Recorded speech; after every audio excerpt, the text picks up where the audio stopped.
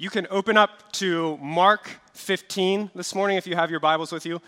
We've been in this series looking at Jesus' last words on the cross, and that's where we're going to continue this morning in our fourth week in the series. I think as humans, we are captivated by rescue stories. There's something about rescue stories that we love to listen to them, tell them, or watch them, which is why I think some of maybe our favorite or most famous movies surround some sort of rescue story. Whether it's Rambo taking on the entire world to save some group of helpless people, or it's the British Navy and people coming and pulling off this impossible rescue out of Dunkirk, or it's a father going to drastic and unrealistic lengths to save his daughter in Taken, or just a group of toys trying to rescue their lost friend Woody in Toy Story 2. So many of the movies we watch and love are woven around some rescue story because we're captivated. Our imaginations, I think, are captivated by rescue stories.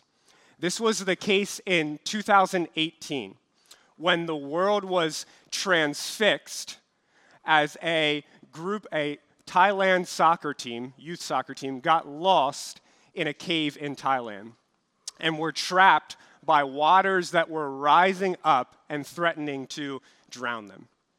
The world watched and waited as divers tried to find them, which turned out to be the easiest part.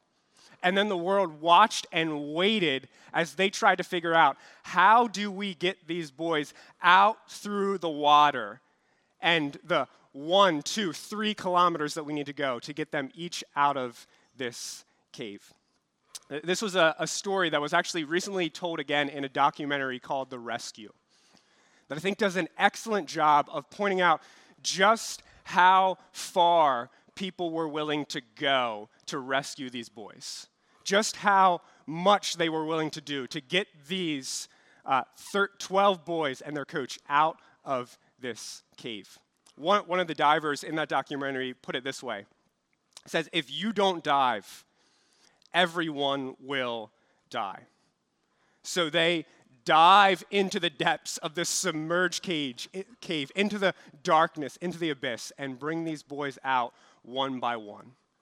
And you can watch and see the height of their concern for these boys based on the depths they are willing to go to pull them out. I think the reason we're so captivated by rescue stories is because we were made for a rescue story. And that the greatest rescue story there is the gospel. That no one went into farther depths to rescue people than God himself went when he died for us on the cross. And what we might see this morning as we look again at another saying of Jesus as he hangs on the cross is that we might see the heights of Jesus' love for us as we see the depths he was willing to suffer in order to save us. The first 3 sayings on the cross, Father, forgive them. Today you will be with me in paradise. Woman, behold your son. All give us a window into Jesus' care for people around him at the cross. And now this 4th saying, my God, why have you forsaken me? Gives us a window into the depth of what Christ suffered for us on the cross. His 4th cry is meant to help us see how great the sacrifice is, how difficult the work was, how horrid and painful the suffering was. And as Charles Spurgeon puts it, you shall measure the height of his love, if it ever be measured, by the depth of his grief, if that can ever be known. The pain that Jesus experienced up till this moment on the cross that we're going to look at today is but a finger prick compared to what he experiences in this passage.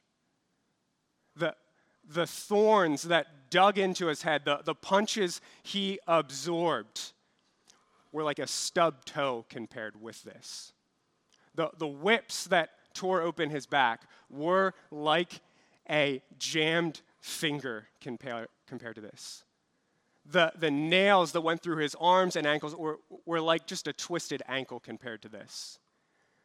And the nerve pain that shot up his body every time he lifted himself up to get another breath was like a splinter compared to this.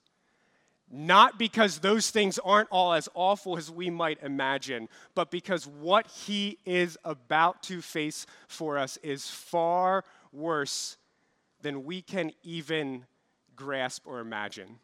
But we're going to try to grasp some of it today, because it's as we see the depths he descended to for us that we then might marvel again at how amazing he is and his love for us. And so let's pick up in Mark 15:33, and we'll read up through verse 39. And when the 6th hour had come, there was darkness over the whole land until the 9th hour. And at the 9th hour, Jesus cried out with a loud voice, "Eloi, Eloi, lama sabachthani," which means, my God, why have you forsaken me?" And some of the bystanders hearing it said, "Behold, he is calling Elijah." And someone ran and filled a sponge with sour wine, put it on a reed, and gave it to him to drink, saying, "Wait, let us see whether Elijah will come to take him down." And Jesus uttered a loud cry and breathed his last. And the curtain of the temple was torn in two from top to bottom. And when the centurion who stood facing him saw that in this way he breathed his last, he said, "Truly this man was the Son of God." There were also women looking on from a distance, among whom were Mary Magdalene and Mary the mother of James the younger, and of Joseph and Salome. Father, we come to you this morning. And as we try to look into the depths of what Jesus suffered for us on the cross, we want to see both what he faced and what it means for us when we trust in him. We want to see the pain he went through, but we want to see the joy that he purchased us in going through that pain. And so, God, would you help us to see this morning? Would you help us to grasp at what is in some ways mysterious? Would you help us to have our hearts opened to see and feel what happened on the cross and what it means for us, that we might worship you? Pray this in Jesus' name. Amen. Jesus' darkest hour is our greatest comfort, we might say, first of all, from this passage. Jesus' darkest hour, darkest 3 hours, is our greatest comfort. Mark tells us that Jesus was crucified at the 3rd hour, which would have been 9 o'clock according to the Jewish time frame for the day.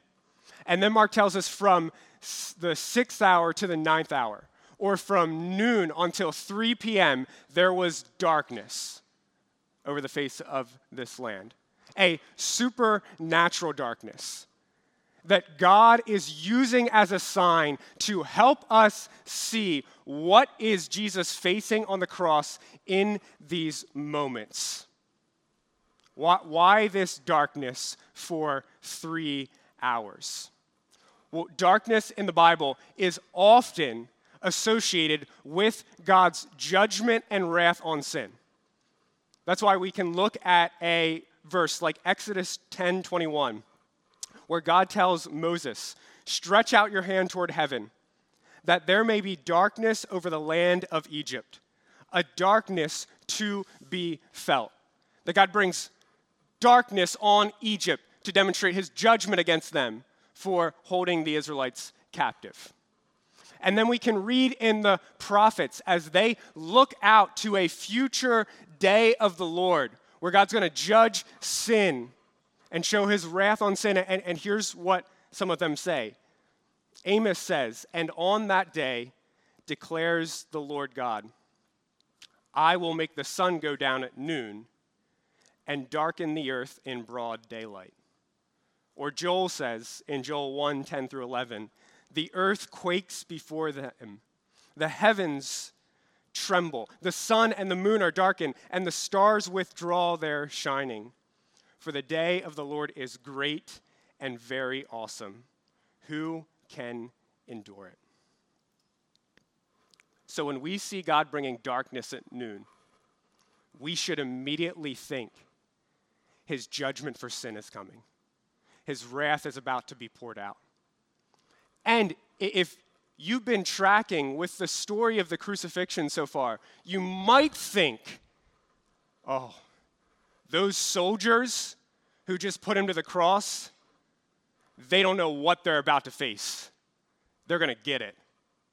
Or you might think those Jewish rulers who condemned this innocent man and then mocked him, they better watch out because God is coming for them. So it should shock us when at the end of those 3 hours, we hear Jesus cry out, my God, why have you forsaken me?" And we recognize the judgment for sin and God's wrath for it is actually coming down on Jesus in those 3 hours on the cross. Jesus suffered the darkness of God's wrath. Now, this can so easily be twisted, and we need to be careful about not twisting it. It can so easily be twisted to think that God is just this mean, cruel father who inflicted wrath on his innocent son, or that Jesus had to somehow win God's love, that God was not loving this old mean father, and Jesus had to appease him in order to win his love. Because both of those are false. The father and son both acted in love at the cross, and Jesus willingly stepped in and took the judgment for sin at the cross. And so it's not some mean, cruel father putting his innocent son to death. It's both of them acting in love for sinful people. But we have to see that what made the cross necessary is for God to judge our sin. And what made the cross possible is that the Father and the Son both chose in love to instead inflict that judgment on the Son, Jesus. I mean, as we sung last week, upon the cross of sorrow, the cup of wrath ran dry, the dying Savior drinking every drop. How powerful are those words? Every single drop. That the judgment for every sin of all people throughout all history who would trust in Jesus is being poured out on Jesus in these 3 hours. What a horrible, awful, dark 3 hours they must have been for him as he hangs on the cross. I mean, we can only imagine what this must have been like. In 1889, one of the worst natural disasters in the United States history happened. A flood that was 14 miles upstream from Johnstown, PA. A dam that was 14 miles upstream, called the South Fork Dam. A dam that people worried would break for years as the waters got higher and higher. Finally broke after an incredible rainstorm. And all this water went rushing down the valleys, destroying towns, bringing awful wreckage, and finally taking over Johnstown just an hour later. And in its wake, 2,208 people died. And yet the devastation of a flood like that is nothing compared to what Jesus took on in these 3 hours on the cross. The wrath of God stored up for every sin. And at 12 o'clock on that Friday, 2,000 years ago, the dam broke. And the one standing there in front of the dam to take every last ounce of it was the Son of God himself. And he took it all on himself for those 3 hours. Why?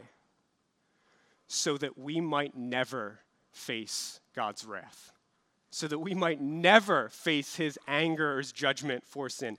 This is the whole point of the cross. This is what we've been saying in the series of times, that Jesus is our substitute.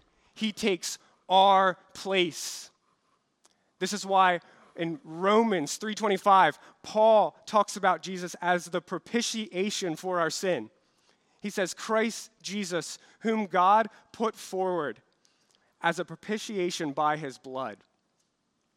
Someone named John Murray describes that wonderful big word, propitiation, in this way. The doctrine of propitiation is precisely this, that God loved the objects of his wrath so much that he gave his own Son to the end that he, by his blood, should make provision for the removal of his wrath. If you are in Christ, here's a reality you and I can rejoice in forever. The chances of you ever facing God's wrath and anger for your sin are absolutely zero. Absolutely zero if you're in Christ. Maybe you've been in a thunderstorm before, and you've wondered, I wonder what the chances are of me getting struck by lightning in the midst of this. I've wondered that, so I did some research this past week, and I thought, what are the chances? Turns out the chances that you and I would ever get struck by lightning in our lifetime is 1 in 15,300, which is actually higher than I expected, I have to admit, but still very low. If I did my math right, it's a 0.0065% chance that you would ever get struck by lightning. Apart from Jesus, there is a 100% chance that we will face God's wrath for our sin. It's a surety. It will happen. And I just want to plead, if you're not trusting in Christ and resting in him alone to save you, turn to him and trust him, because he took it all on himself. And if you are in Christ, then there is a absolutely 0% chance that you will ever face God's judgment and anger for your sin. It's an impossibility because Jesus already took it all on the cross. What was once the most fearful guarantee in our lives becomes the most beautiful impossibility in our lives because of what Jesus did on those 3 hours on the cross for us.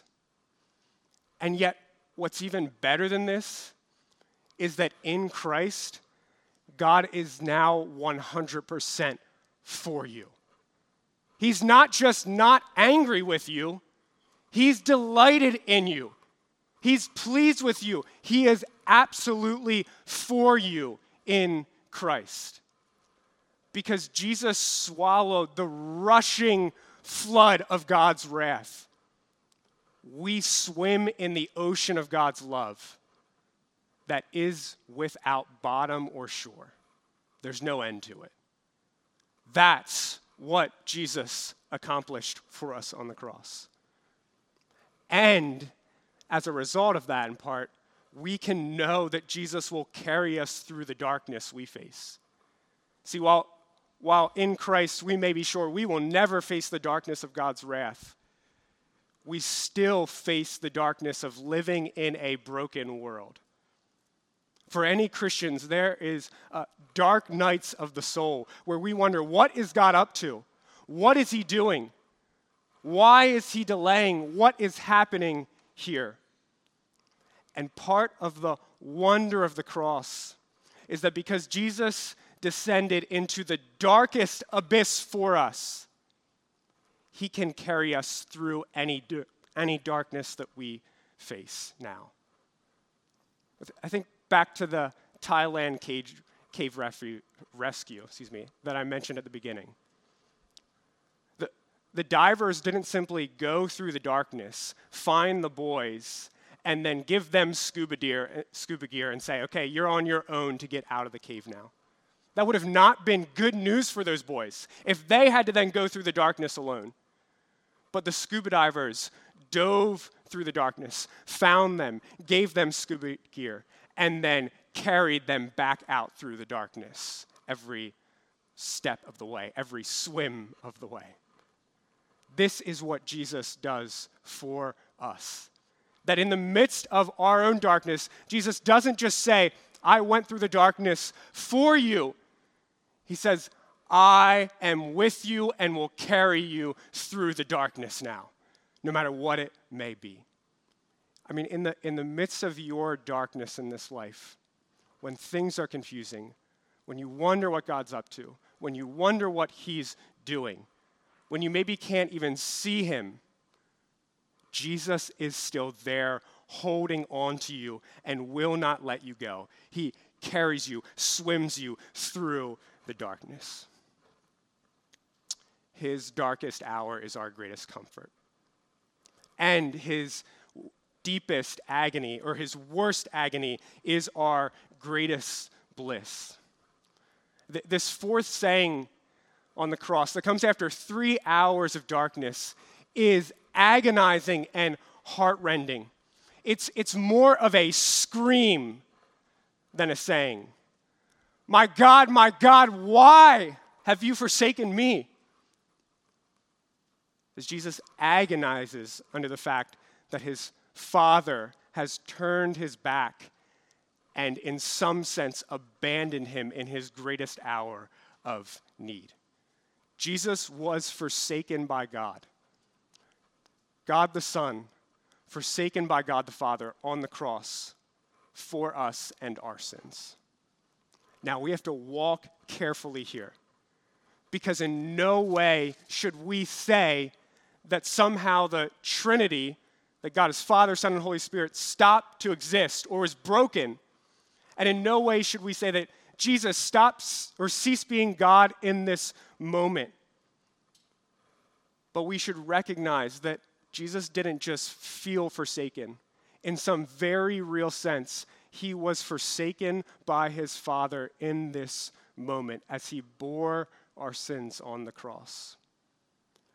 I think this is a mystery too deep for us to fully comprehend. It's a pain too deep for us to fully comprehend. But we can at least grasp at it by putting it into categories we understand. Some of you here know what it's like to lose someone you love very deeply. And you know what it's like to experience that pain, maybe even more than the rest of us. That you know what it's like to lose a mother or father who you loved dearly. That you know maybe even what it's like to lose a spouse who you loved for years. Or you know what it's like to lose a child even.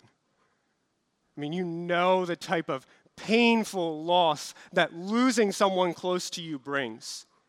A loss that probably can't be described by words. A loss that you would probably go through any amount of physical pain instead of that. That type of awful, painful loss gives us but a glimpse into what Jesus experienced in this moment on the cross. He loved the Father perfectly for all eternity, and that's the one he's forsaken by. The Father knew and loved him perfectly for all eternity, and that's the one who he is forsaken by in this moment on the cross.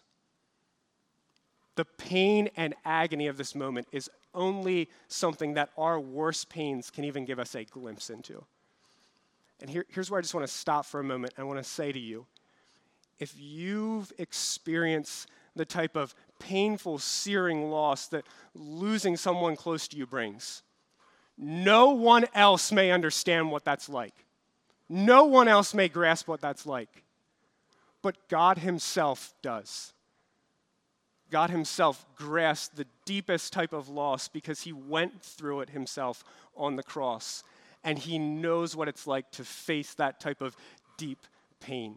He is a steady, sure refuge in the midst of our own losses because he knows what it's like to experience that loss. Jesus felt the worst agony that anyone could ever face, and he cries out in recognition that the Father has forsaken him. My God, why have you forsaken me?" This is the depths that God had to go to in order to rescue us, so that we might be accepted in by God. It's fascinating. It's beautiful, we might even say, that at the end of these 3 hours, as Jesus then cries his last cry, gives up his breath, what happens in that moment? There's a temple curtain that's torn in two from top to bottom. Why? Well, that temple curtain symbolized that there is a distance between us and God. That because of our sin and because of his holiness, there is this massive difference between us. And this temple curtain symbolized you can't have full access to God because of your sin. And in that moment, God slices through that curtain like a knife slicing through butter. What's he saying? He's saying the type of bliss and access to my presence, the type of enjoyment of me that was only available before sin entered the world, is now available to anyone through Christ. This is God throwing open his front door and saying, "Come in. Come on in. Sit down. Talk to me. Have a meal. Tell me about your problems. Tell me what you're facing. Stay as long as you want. You're part of my family." This is an absolutely beautiful moment that's made possible because of the cross and still made possible for us. You've likely seen one of those moments on YouTube or somewhere else where a father who's been deployed in war comes home and surprises his children. And you see as the kids turn around and they see their dad from a distance. And you see as the dad gets down on his knees and throws his arms open wide. And then the kids run to him and jump into his arms. That's what's happening when God rips the curtain in two.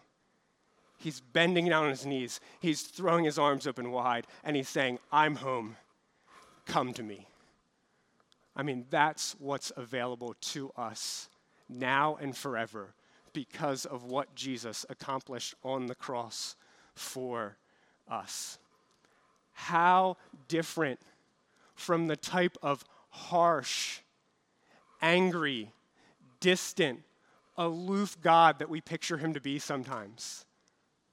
God bridged the distance. He erased the chasm. He chased after us when we were aloof. And now he welcomes us home in Christ. And we can know that he will never forsake us now if our faith is in Christ. We're so prone to believe that one day or one point, sometime, God is going to reach his breaking point with us. That because of our sin or our failure or our weakness, someday he's going to reach his breaking point. God reached his breaking point 2,000 years ago at the cross for your sin. It's gone. There is no more breaking point for it.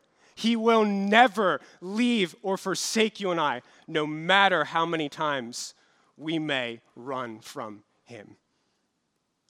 But we have to confess, I think there are still moments where it feels like we've been forsaken by God, where it feels like he's turned his back on us, where it feels like he's hidden and we don't know what he's doing. I mean, you are not abnormal if God feels distant at times in your life. You're not abnormal if you wonder, what is he doing? Why is he letting this happen? Does he not hear my prayers? What is going? You are human. And as long as we live in a world broken by sin, we'll still wrestle with those types of questions. I mean, we will ask, God, where are you? We will wonder, God, what are you doing? We may even cry with Jesus, my God, why have you forsaken me? And in those moments of darkness, the cross is like a nightlight for us. Think about being in a dark room, and when you switch on a nightlight, you can't see everything, but you can see something. You can at least get a picture of something in that room by just a nightlight being turned on. The cross is the light that shines in our darkest moments when we feel most alone and lost, and reminds us that God will never leave or forsake us. It's the nightlight we can look to, and though we may not see God clearly, and though we may not see what he's up to clearly, we can see he has a smile on his face because of Christ and what he did for us on the cross. When you feel forsaken by God, run to the cross, use it as a nightlight, and see a God who is smiling at you, though you may not know what he's up to. This is part of what Jesus' fourth cry on the cross can assure us of. And it also then points us to this, that Jesus' perfect obedience is our only hope. Do you know what Jesus is doing when he cries out on the cross? My God, why have you forsaken me? He's quoting scripture. He's quoting Psalm 22:1, which is a psalm we've already alluded to in this series because of how much it prophesies, points to, alludes to the cross and what Jesus experiences. It's a psalm of an innocent sufferer, which describes Jesus perfectly. And by quoting this psalm, what Jesus is doing is he's exercising a perfect faith and obedience to the very end. That Jesus is obedient to the very end, even on the cross. Just stop and let's think about this for a moment. Even as the Father turned his back on the Son, Jesus would not stop trusting and obeying in him. In the moment of his greatest agony and pain, Jesus remains perfectly steadfast in obedience and faith. In a moment where every single one of us would have rung the bell and tapped out, Jesus grabs onto God in faith even harder. My God, my God. In a moment where he should have folded and abandoned his faith, Jesus doubles down and goes all in on his faith with this God. In a moment where everything was going against him, Jesus continued to trust the Father and believe that he would deliver him. That's part of what he's doing by quoting Psalm 22:1. He's not just giving vent to his pain and suffering, which he is doing, but he's also expressing his confidence that God will carry him through and deliver him one day. Because there was a practice in this day, or a habit in this day, that by quoting the first verse of a passage, you are also referring to the whole passage. And so Jesus, by quoting Psalm 22:1, is not just saying, this verse describes me right now. He's saying, this whole psalm describes me right now. A psalm that's full of deep, dark sorrow with words like this.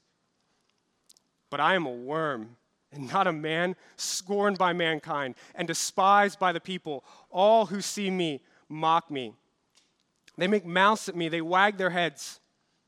And I'm poured out like water, and all my bones are out of joint. My heart is like wax. It is melted within my breast. My strength is dried up like a potsherd, and my tongue sticks to my jaws. You lay me in the dust of death. But the psalm ends with confidence that God will deliver. We pick up later on. You have rescued me from the horns of the wild oxen. I will tell of your name to my brothers. In the midst of the congregation, I will praise you. You who fear the Lord, praise him. All you offspring of Jacob, glorify him and stand in awe of him. All you offspring of Israel, for he has not despised or abhorred the affliction of the afflicted.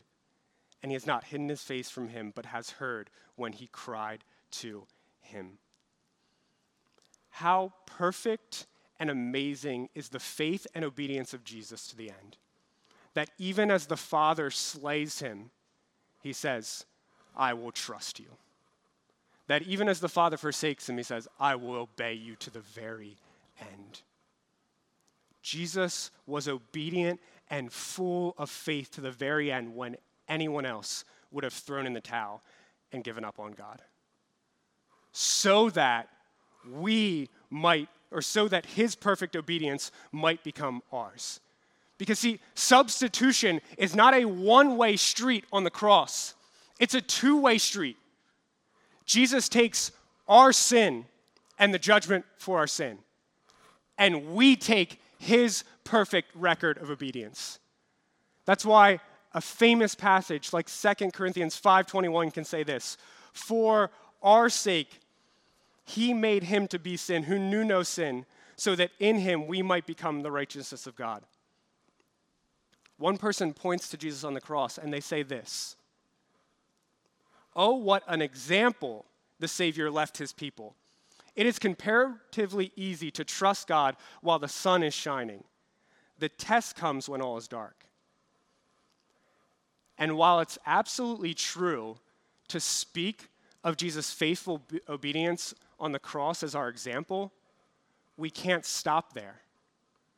Because his obedience on the cross is not just our example, it is now ours by virtue of him giving it to us through faith in him. It's as Jesus sinks to the depths that he lifts us up to the heights. To say that Jesus was faithful to the end and obedient to the end is to say that God now views you and I in Christ as faithful and obedient to the end. And just stop and think about that for a moment with me. We have to admit there are times, maybe even many times, where rather than running to God, we run away from him. There are times where in the darkness of our suffering, rather than staying strong in faith, we stumble and fall. There are times when, though we are God's children and should love and obey him, we fail him completely. And the wonder of the cross is that even in those moments, God still views you in Christ as though you were perfectly obedient and faithful. Because Jesus was in your place and in my place. The cross doesn't give us a blank slate. It gives us a perfect record. And then, because Jesus was obedient to the end and he was ultimately delivered, we can know that Jesus' deliverance will be ours. See, Jesus' life may end in the darkest abyss, but it's from that abyss that 3 days later, God raises him up. Jesus is the proof that no matter how dark things may get in our lives, in him we are ultimately delivered in the end. Jesus' deliverance, as predicted by Psalm 22, is what assures us of the hope we need to face all the troubles in this life. Because Jesus' death shows us that even the worst lament ends in rejoicing. Even the worst lament, my God, why have you forsaken me, ends in rejoicing. God has delivered me from the horns of the oxen. He is the one we need to look to when we find ourselves crumbling under the darkness of this life, and be assured that no matter how dark it may be, he will ultimately deliver us. And that's where we find strength to keep going. There have been several times in my life where I've gone cliff diving into a river of some sort. And usually it's a murky, dark, and likely cold river below. And here's what I've learned along the way. I never jump first. Because I want to see someone else jump. And I want to see them go into that river. And I want to see them then pop back up. And then I can know it's going to be okay. I'll stand there and I'll wait and I'll watch someone jump. And then when they pop back up, I'll know, okay, I can jump in. And I'm going to go underwater. And I might go deep underwater. And it might be cold enough that it takes my breath away. But one day, I'm going to, or not one day, a couple seconds later, hopefully, I'm going to pop back up. because I saw someone else go before me and they popped back up. In the darkness that we face, when we don't know how it's going to end, when we don't know how God's going to work it all out, the hope, the strength we need is to look to Jesus and to see him on the other side of the cross, the deepest, darkest abyss, with his head popping up out of the water, smiling at us. And to know, if God delivered him through that, he'll deliver me as well. That's the type of hope that Jesus' obedience can offer us. I referenced in the beginning the Thailand cave rescue. And then I told you a little bit about how they rescued the boys in the middle. But what I didn't tell you, maybe what you even know, is one of the divers died during the rescue. One of the people that was helping assist in the rescue, getting resources to these boys, on the way back out, lost his air and died under the dark, murky waters of this cave. One died so that the boys might live. That's a picture of the cross and the gospel for us. One died so we can live. One received all of God's wrath so that we can forever receive his love and favor. One was forsaken so that we might never be forsaken. And one obeyed perfectly so that we might be treated as though we obeyed perfectly. See and rejoice in the heights of Christ's love for you because of the depths he was willing to go to get you. Let's pray. Father, we want to look to the cross in awe and wonder. We don't want it to become just something that we know about and believe and are reminded of occasionally. We want to see the heights of your love displayed on that cross as you take our place and die for us. And we want the power of the cross to then affect the rest of our lives, giving us joy, giving us hope, giving us love, and ultimately causing us to worship you, the God who hung on the cross to take our place, so that we might then take Jesus' place and be loved by you. Pray this in Jesus' name.